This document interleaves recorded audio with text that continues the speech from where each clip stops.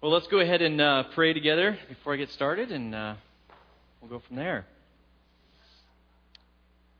Lord, we just thank you for today. We thank you for the beautiful morning that you've given us, the sunshine. Lord, I just pray that you'd speak through me today. I pray that you would bless us with your message and your words about how valuable we are in your eyes.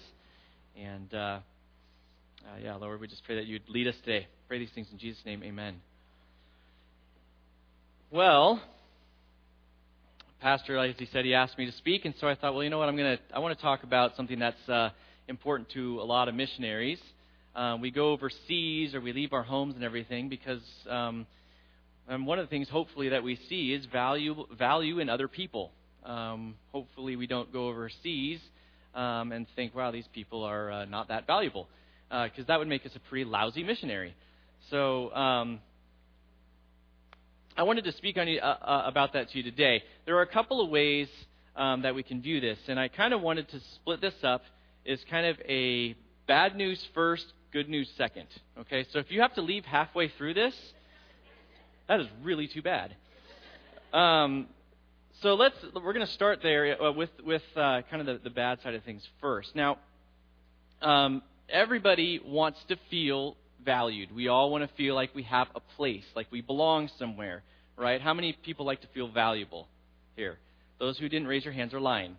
So that is something that we all need, okay? And we will go about this in different ways. And some of that is a bit subconscious, and some of that is a bit more conscious for us, right? Some of us will find a lot of value in our job titles, right? Have you ever noticed how job titles have changed over the year? Right? I'm not a garbage man. I'm a sanitation specialist. Or it makes us feel maybe a bit more valuable or sound a bit more than we are. No offense to anybody who happens to be a garbage man or sanitation specialist here, but we'll do things like that to try to kind of puff ourselves up, right?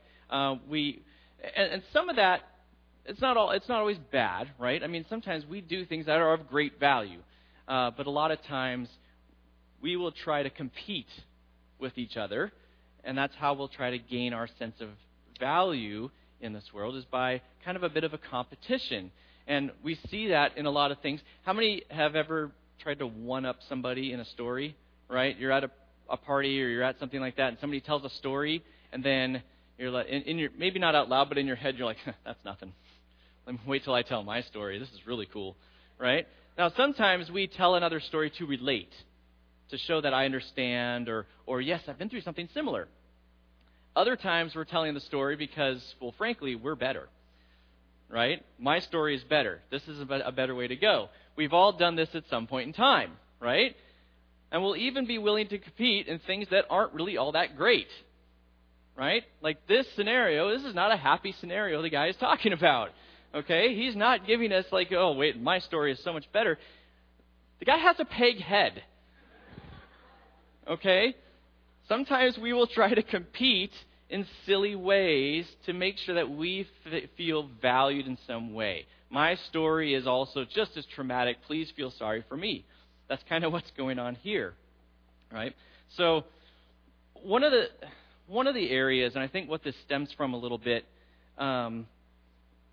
a lot of people today, especially in our culture, and especially when we go to Spain, we're going to see this a lot too, but a lot of people believe that the universe, our world, ourselves came about on a grand accident.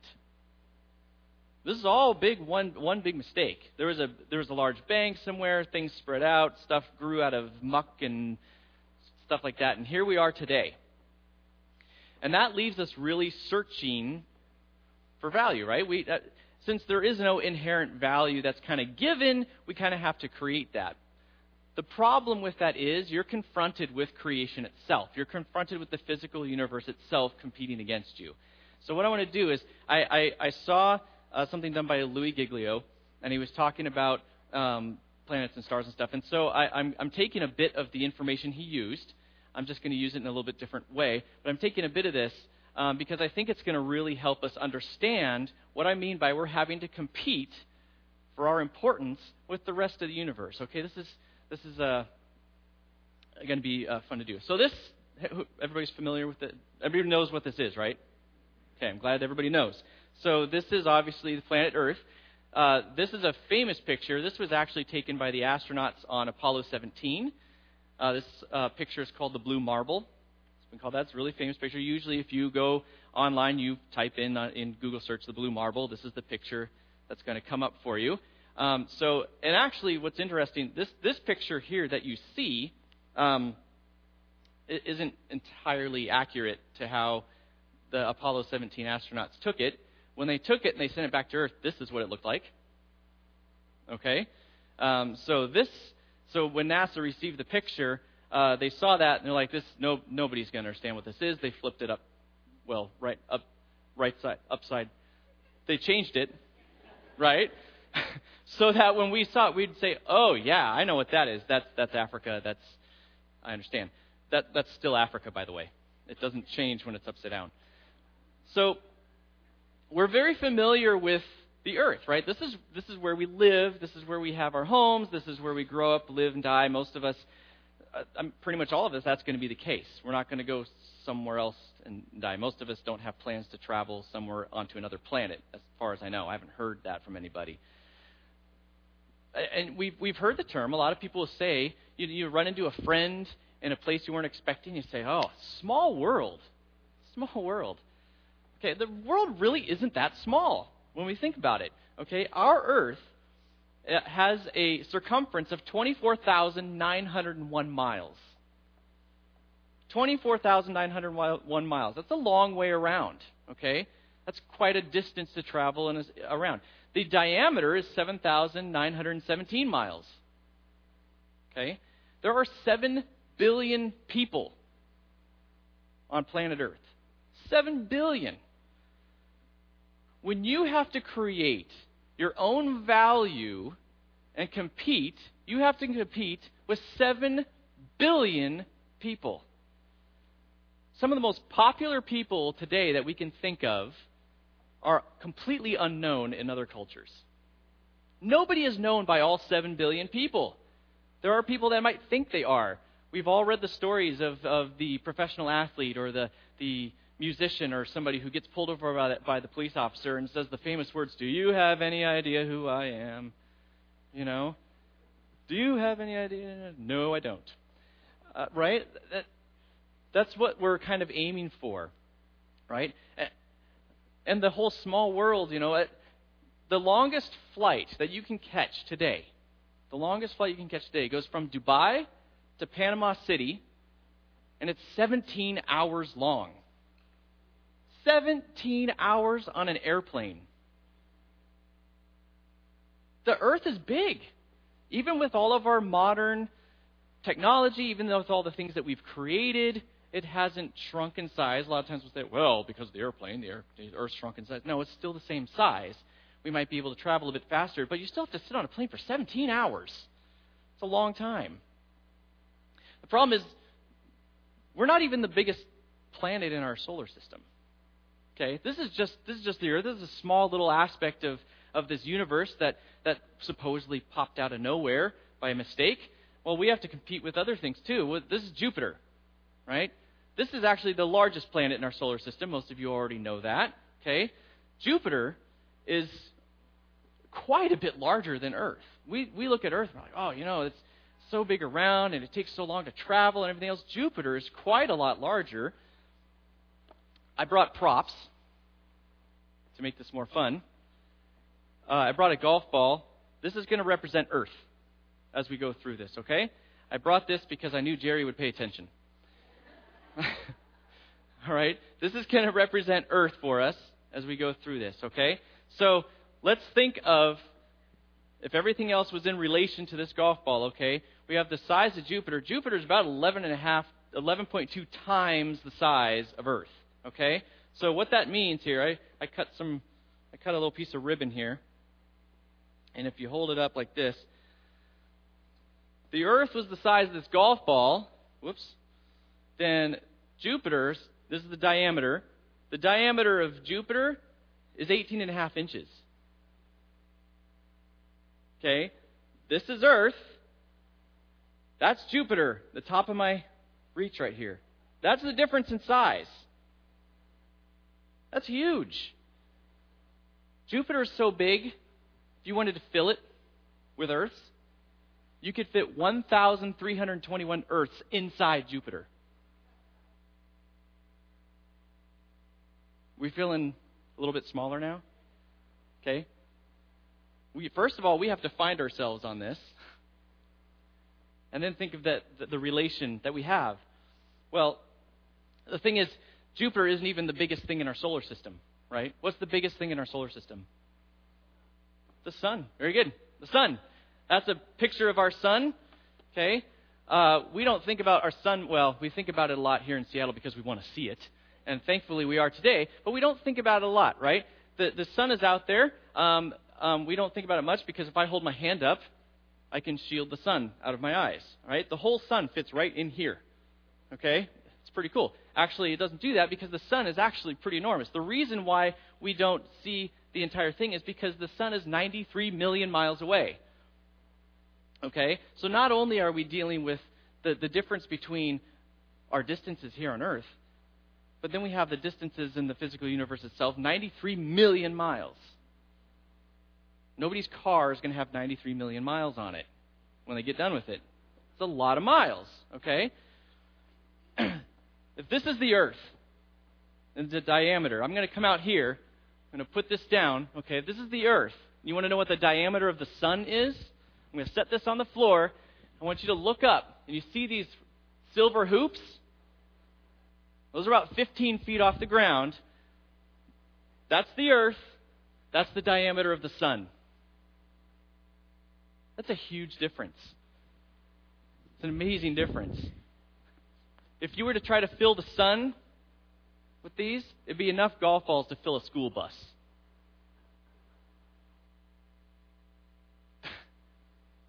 We're still feeling smaller, right? Man, the stuff I do doesn't matter a whole lot. The funny thing is we have a medium-sized sun, a medium-sized star that we have at the center of our solar system. Medium. So that means there's bigger ones out there. One of them is the Betelgeuse star. Okay, this is a picture of it here. Okay, this is taken by Hubble. Okay, otherwise we can't see this, right? So Hubble zooms in and we get a nice picture of the Betelgeuse star. So first of all, that star is 427 light years away from us. Okay, a light year is the distance that light travels in a year. Okay, and light in 1 year travels about 5.88 trillion miles. So take that 5.88 trillion miles, multiply it by 427, and that gives you the total distance, which is a big number, right? That's going to take to get to the Betelgeuse star. Okay, your Chevy won't go that far, right? That's a lot of miles. This is so distant that we can't even fathom distances anymore. But what gets even more so is the size of this star. This star is huge. Okay? So here's what we're going to do. To get an idea of the diameter of the star, we're going to take our golf ball. We're going to take our Earth, right? We're going to get on a plane. We're going to fly to New York City. When we get off the plane, we're going to go catch a cab, hail a cab. Hey, cabby, right? He's going to stop. We're going to ask him to take us to the address of 350 Fifth Avenue. Does anybody even know where that takes us? The Empire State Building. I want you to go to the base of the Empire State Building. I want you to set your Earth down at the base of the Empire State Building, take a few steps back, look up, and then picture 5 more Empire State Buildings stacked on top of it. That's the diameter of the Betelgeuse star. That's the diameter. This is nothing compared to that. If you wanted to see how many Earths you could fit inside the Betelgeuse star, let's take another trip. Get back on a plane. This time we're going to fly over to New Orleans. Okay, we're going to get out of the airplane at New Orleans. We're going to go here. Okay, this is the Superdome in New Orleans.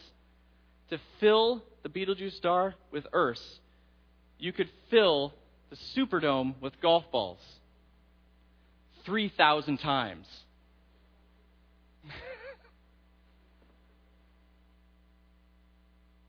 Feeling smaller? How are we feeling so far? Good? Good? We're important, right? Oh, yeah, so important. Betelgeuse star isn't even the biggest star we know about. This is the biggest star we know about. Canis Majoris. In Latin, that means big dog. So it's the big dog star. Okay? Canis Majoris. First of all, how far is it from us? Canis Majoris is 4,900 light years away. 4,900 light years away. So that's 5.88 trillion miles times 4,900. That's going to give you your total, right? So it's a long way away. But again, the size of the star is what really impresses. Okay, so we're going to take another trip, right? We're going to pack up our golf ball, wear something warm. Okay, so we put on a nice parka or something like that. It might be a bit cold, so we're going to put on our parka. We're going to get on a plane. We're going to fly to Nepal. Okay, what's at Nepal? Mount Everest. We're all going to climb Mount Everest together. Okay, don't worry, we'll make it. We'll be fine. Okay, we're going to climb up Mount Everest. Okay, we get up to the top. Okay, and we're going to have to use our imagination. Let's say there's a vertical side to Mount Everest that goes all the way down to sea level. So we're going to open up our parka. We're going to pull out our earth. We're going to toss it over the side. And it's going to go all the way down. And when it gets down to sea level, that's 6 miles in difference. That's going to show us the diameter between Earth and Canis Majoris. That is a big star. That's the biggest one we know of. That we know of. There might be something bigger. If you wanted to see how many Earths will fit inside Canis Majoris, we're going to take a trip to Texas. Okay? In order to get an idea of this, we would be able to cover the entire state of Texas in golf balls. 22 inches deep. Now you have to find the one that you're on.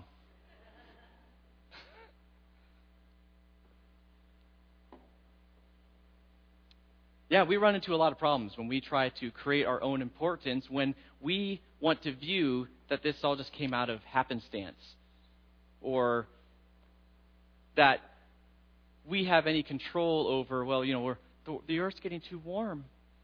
Do you think the universe is going to care if the Earth disappears tomorrow based on the distances and sizes of everything that we've talked about? That means there has to be something more. So we're all feeling pretty small right now, right? I mean, it's just kind of the natural thing to have happen. And I'm going to close. No, I'm kidding. So that's the bad news of it, right? If we're going to approach this on a theme of there's just nothing else out there, but I can give myself my own importance. I can give myself my own value. I can create it myself. We have a lot to compete with. A lot to compete with. The value of a person shrinks as we continue to explore the rest of the physical universe. It just shrinks and shrinks and shrinks. It's no wonder why people are feeling helpless, unimportant, uninvolved. Why we have such a strong desire to be a part of something, even if it's just a professional sports fan base. Just let me be part of something. Well, there's good news. And this is the part that we've all been looking forward to, is the good news side of this. We can gain a perspective of value in ourselves only through God, which means first and foremost, we understand that we're created. If we are just accidents, if we just appeared out of nowhere, if we just kind of showed up through some primordial ooze that was there, then it's hard to value ourselves or value anybody else. But if we are created, okay, then inherently we're going to have a value. When we create things ourselves, we usually create them for a purpose, for a reason. We have a specific reason we want to create something, even if it's art, right? We want to beautify an area, or for some people, art just is a great release for them. It gives them something to do. They just happen to have a talent for it. There are purposes that we have for the things that we create. And even the things that we create as humans are, it's not like what God creates. Okay, we create things that are temporal. They don't last forever. That's not what the types of things that God creates are, right? And if we look in Genesis, and we look at the first chapter, we see through creation, and it states to us, God said, and it was. God said, and it was. And it goes through all of the creation, all 6 days. God said this, and it was. God said this, and it was. And you see that all through His verse, including with man. God said, let's make man in our own image. There He was. Boom. Okay? But the thing we have to remember is Genesis, the way stories were told back then, is you would tell part of the story, and then you would jump back and fill in the details of some aspects of that story, and then continue on, and then jump back and fill in the details. So when we get into chapter 2, especially as we look at verses 7 and 21 through 22, we see that he's starting to fill in some of the gaps about the creation of man. Okay? So if we look at that here, and I actually type out my verses, I just find it a lot easier than trying to turn, especially since I'm using a bit easier than trying to turn the pages through my Bible. So I typed these out.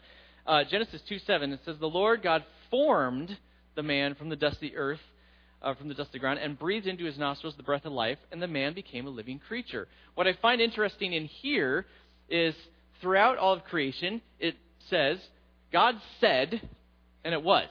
God said, and it was. But when he goes back to fill in details about man, it says God formed. It has a much more active sound to what's actually going on here. He didn't just say it, and then there was Adam.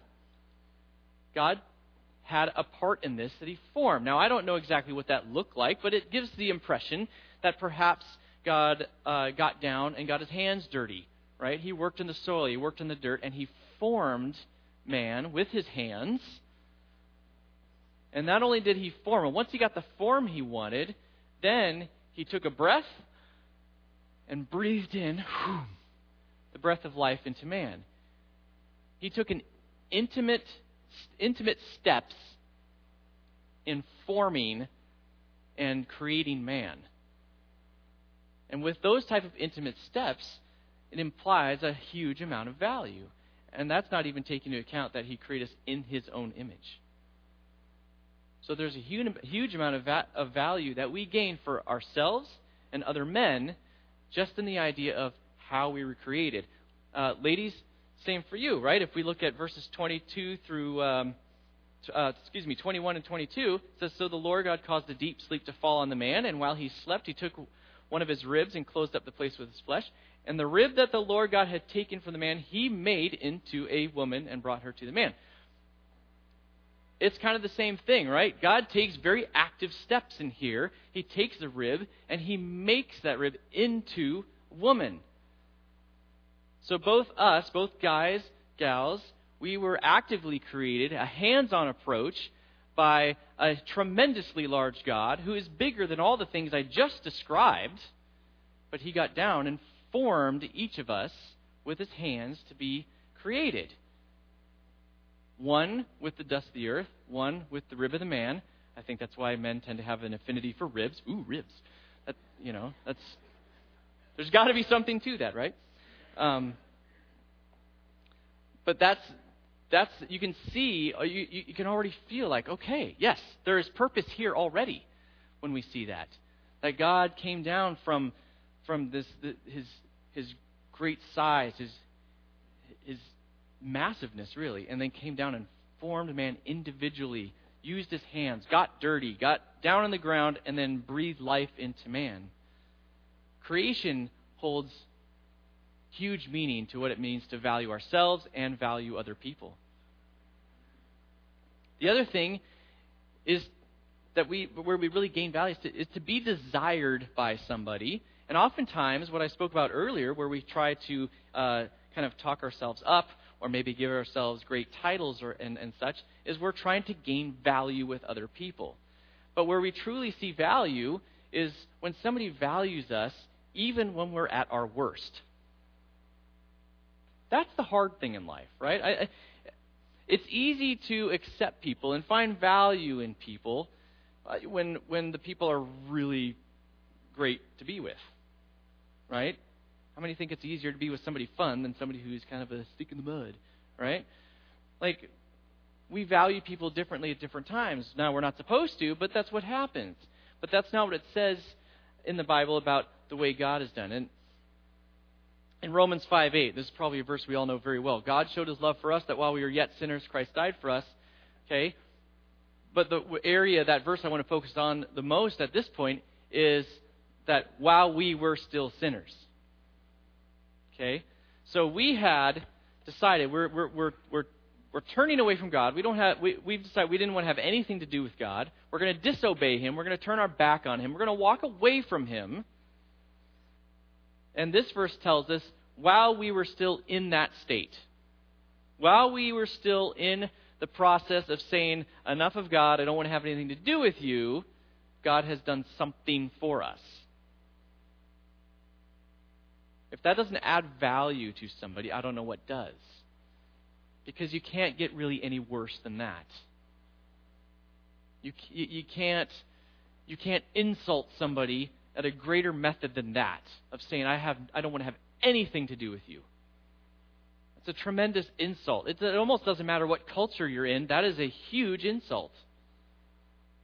And that's what we said to God. And God was like, okay, but I am still going to do something for you. There's still value in my creation. We look at Luke. I love Luke. This is Luke 15, verses 4 through 7. I love what he says here because, again, it shows how God really is instilling the value that he shows in somebody. It says, what man of you, having 100 sheep, if he has lost one of them, does not leave the 99 in the open country and they go after the one that is lost until he finds it? And when he has found it, he lays it on his shoulders, rejoicing. And when he comes home, he calls together his friends and his neighbors, saying to them, rejoice with me, for I have found my sheep that was lost. Just so I tell you, there will be more joy in heaven over one sinner who repents than over 99 righteous persons who need no repentance. What we gain from here is that we're so valuable, God is actively seeking us out. He's given us this great example of saying, hey, there are sheep out there, that's you and I, some of us, or those are people around the world, that are lost at this point, and God is seeking them out. He's saying, I am going to go find my lost sheep, and when I find one comes home with me, I'm rejoicing. I'm telling everybody about it. Look who came home. Look what great news this is. They're back. It's wonderful.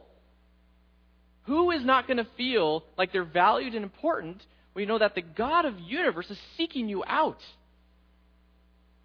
He wants you back. He wants to be back in relationship with you.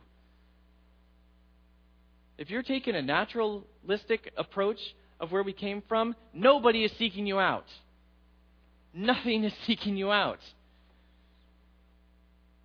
Jupiter, the sun, those things that are so immensely large do not care if you're around.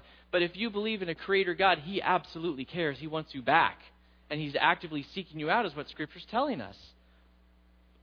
Romans 8:17, it says, and if children, then heirs, heirs of God and fellow heirs with Christ, provided we suffer with him in order that we may be glorified with him. Not only is he seeking you out, but he's also seeking you to put you in a position you don't deserve.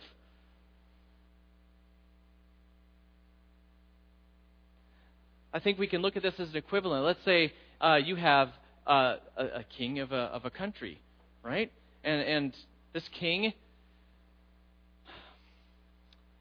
actively starts to seek out lost, lonely, downtrodden people who have nothing to do with his country, nothing to do with his family, nothing to do with him. Finds them and then brings them in and makes them a part of his family. We see this in adoption sometimes, right? It's a little bit different. We already had a part with God. God created us. He brought us into being, and we actively walked away. Maybe the more appropriate one would be the prodigal son. We know that story? Prodigal son says, hey, Dad, give me my inheritance. You know, that's basically the equivalent of saying, hey, Dad, why don't you hurry up and die? I got things to do. That's what he's asking. If you're coming in and you're asking for your parents' inheritance, you're kind of saying like, hey, I know you've got what's mine, what's going to be mine eventually, and I'm just waiting for you to kick the bucket. So here's the bucket, start swinging. That's kind of what you're saying, okay? And so the prodigal son comes in, he says, Mom, Dad, I want my inheritance, and I'm out of here. And he goes off, and he spends it wildly, and he does all these things that he shouldn't be doing, makes terrible decisions. The father is out there actively seeking him day to day. When he does return, who's the first one out there to meet him? You know the story well, right? Dad runs out. Oh, man, my son is back. I'm so glad my son is back. What a great illustration of what we're seeing in here, of God is saying, I'm trying to bring you back in relationship. You had something. You had everything you could possibly need with me. You decided to leave. But when you're brought back into the family. You're brought back in as an heir. I'm not going to keep you out on the outside. I'm not going to tell you, no, sorry, you walked away. Tough. No, I'm going to bring you back in as an heir. The other way we can see a lot of value is if we are served by somebody, and especially if we're served by somebody greater than ourselves. We've all seen people who are served by others, right? The first person I can think of would be like the president, right? The president has a lot of people who serve him. He has a secret service. He has a private chef. There are a lot of people that serve the president, okay? A lot of that is because the president's a busy man. He doesn't have a lot of time on his hands to always make his own dinner, okay? The guy's he's just busy, okay? He's got a lot of responsibility, okay? He also has secret service because, well, frankly, there are a lot of people out there that want to harm the guy, which is really unfortunate, but that's the way the world works, unfortunately. He has a lot of people that serve him, okay? But how often do we see, in the world today, how often do we see a king or a president or a leader step down out of their office, whether it's the Oval Office, whether it's their throne, whatever that place is that they lead, step out and then actually serve other people? Go down and get their hands dirty. Go down and do something. Now, we call them public servants here in this country. You can debate amongst yourself how true that can be sometimes. Okay? But oftentimes, most of us would say that, well, I don't know how much we view them as public servants. We don't see a lot of service, per se. We see a lot of leadership, which is very different, oftentimes. Imagine if President Obama came in here and decided to wash everybody's feet. It'd be pretty cool. Whoops, sorry. Back up.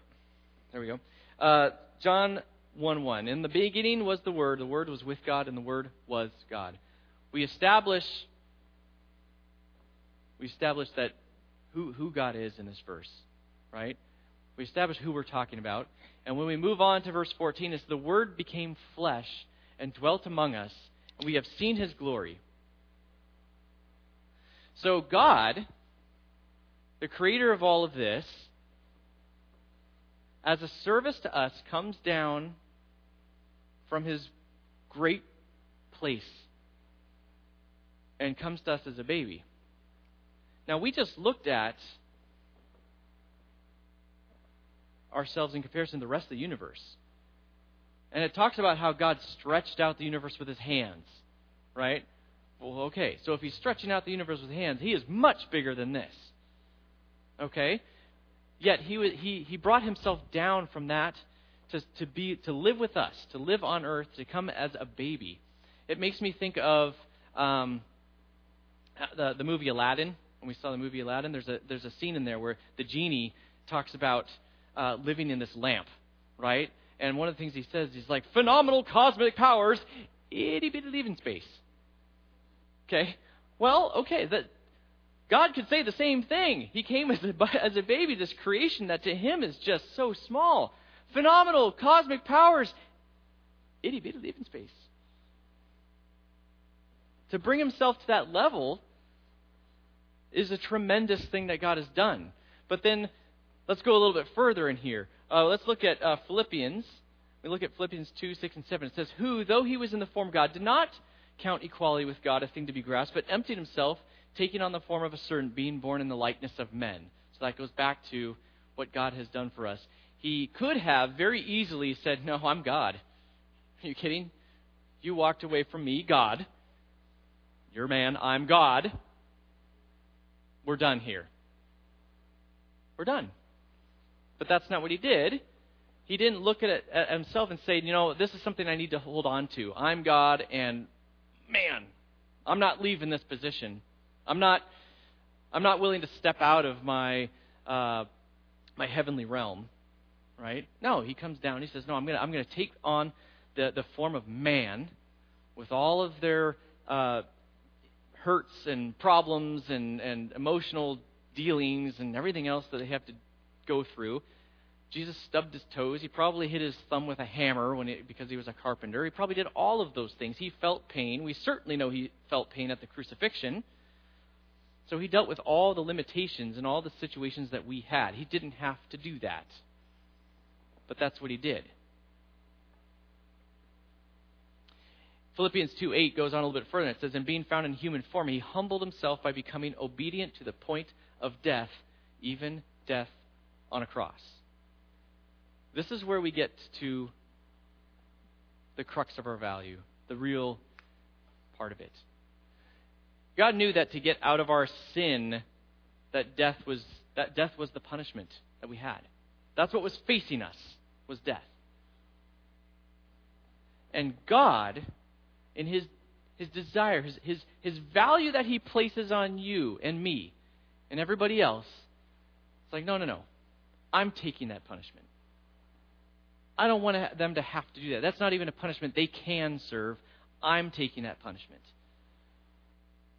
And he puts himself down. He actually puts himself at the mercy of the very people who turn away from him and allows those same people to beat him, to whip him, to put a crown of thorns on his head, to spit on him, to hit him, and then get 2 pieces of wood, put him in the form of a cross, put him out on top of that, and hammer nails into him. Put him up almost for a show in front of everybody. Make a mocking sign over his head. And then lastly, to jam a spear through his side. He put himself in the hands of his own creation, knowing they would do that to him.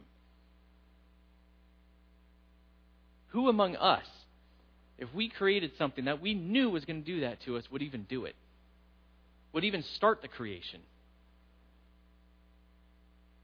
I'll be honest, I would not. I might seem like a nice guy up here. I'm not that nice. Okay?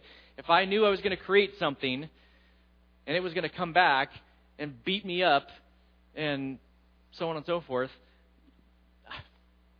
nah, I got a sock drawer to rearrange. I got other stuff to do. I don't need to make creations that are going to beat on me. And then Acts 10:40, it's just the first part of that. But God raised him on the 3rd day. Well, where does that talk about our value with him? Well, he's alive today. He's allowed the relationship to continue. He's defeated death and hell. He's come. And that means he's alive today. He has a relationship with you today. He'll have a relationship with you forever. The value you have all of a sudden changes from absolutely zero value, if you're looking at a physical aspect of how everything came about, to an eternal value that can't be measured in the eyes of God because of things that he's done for you and for me. If God sees people this same way, if he's gone to all this effort, he's done all these things to make sure that people are valued and loved and brought back into relationship, what should we be doing? What should we be doing? What should I be doing here in Spain, in Texas, wherever it happens to be? What should I be doing with that information? Shouldn't I be valuing people the same way? Shouldn't I be seeing people through the eyes of God and saying, no, this person is worth giving up something for, they're worth sacrificing for, it's worth giving part of my life for? Not because they've done anything special for me, not because they gave me something, not because they were nice to me a lot, but because they are a creation of God. There's a song by Audio Adrenaline that I really like called Kings and Queens, and one of the lyrics will say, boys will become kings, girls become queens, wrapped in your majesty when we love the least of these.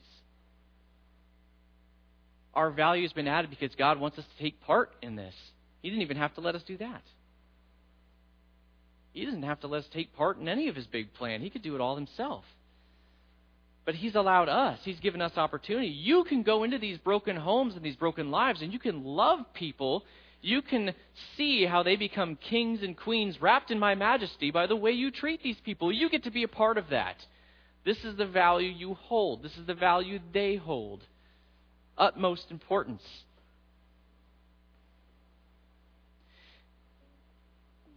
As I went through today, this is essentially, we kind of went through the gospel, right? We went through the gospel in a lot of ways. We see where we separate ourselves from God. We have a need for him to bring us back. He's died for our sins. He rose again. We see that. Truly, how we express value to other people, we can do great things. We can help them be fed, and these are all important things. But really, it's the gospel. Sharing the gospel is what is going to make them feel important. And I'll tell you what, when you share the gospel with somebody else, you feel the same value. It's amazing how that works. How God had this system of being able to say, I'm going to give you something, a story that you can share with others, where as you're sharing it, not only are they feeling valued, but at the same time you are feeling valued by the Creator God. I have a 5-minute video that we're going to watch real quick here, and then I'll come back up and close this in prayer. But we're going to listen to the gospel message. Some of you have seen this video before, some not. But we're going to hear the gospel message, and I want you to sit and listen, and I want you to hear and understand and see the value that God has placed on you and placed on the people around you. All right?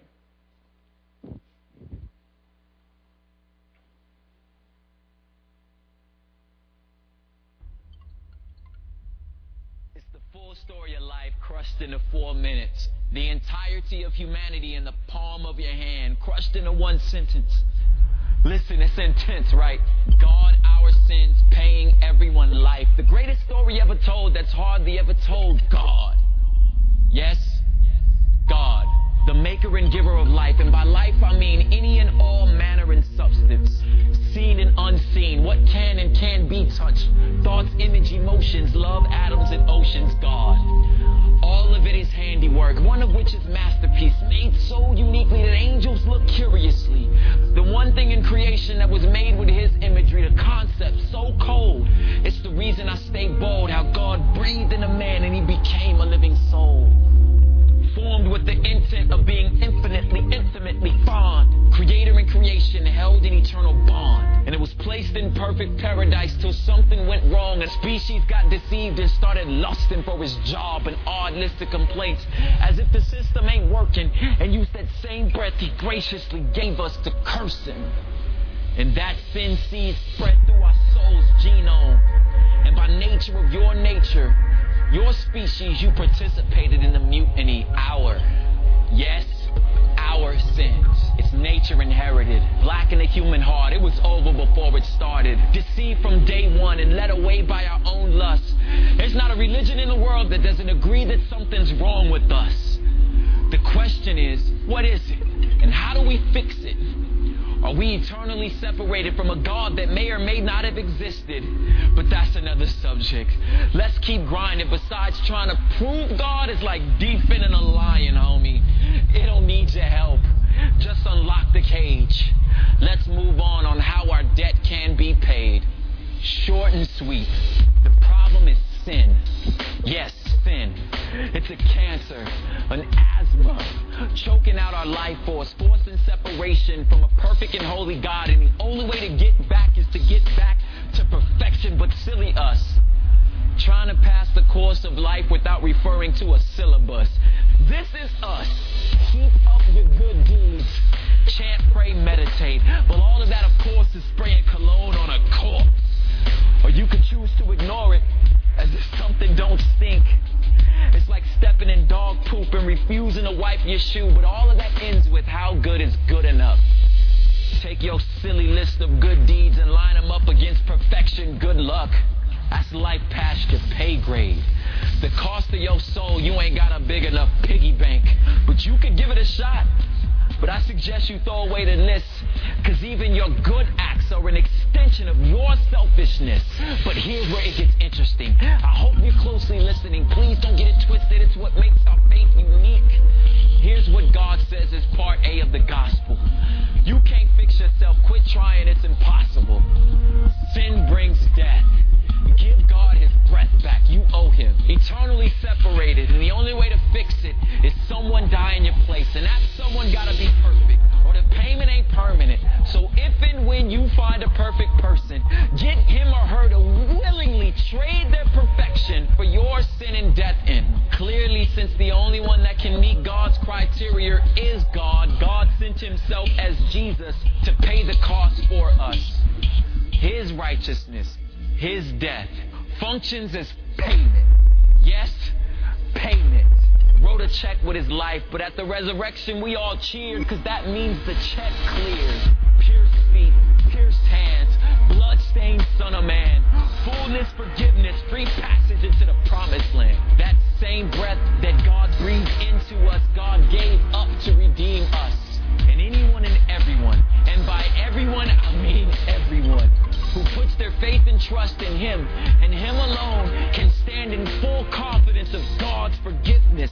And here's what the promise is: that you are guaranteed full access to return to perfect unity by simply believing in Christ and Christ alone. You are receiving life. Yes, life. This is the gospel. God, our sins, paying everyone life.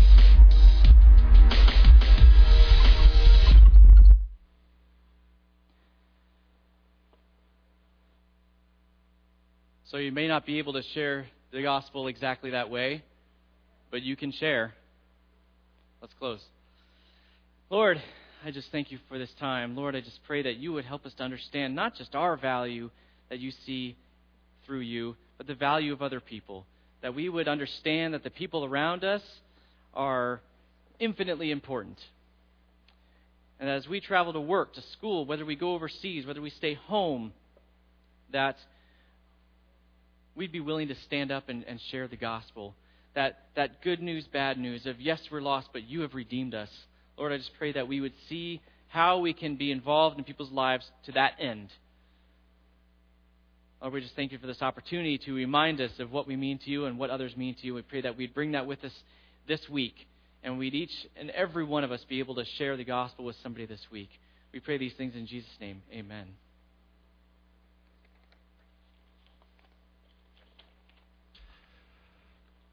Well, I invite you to stand with me as we close our service, as we sing Aaron's Blessing.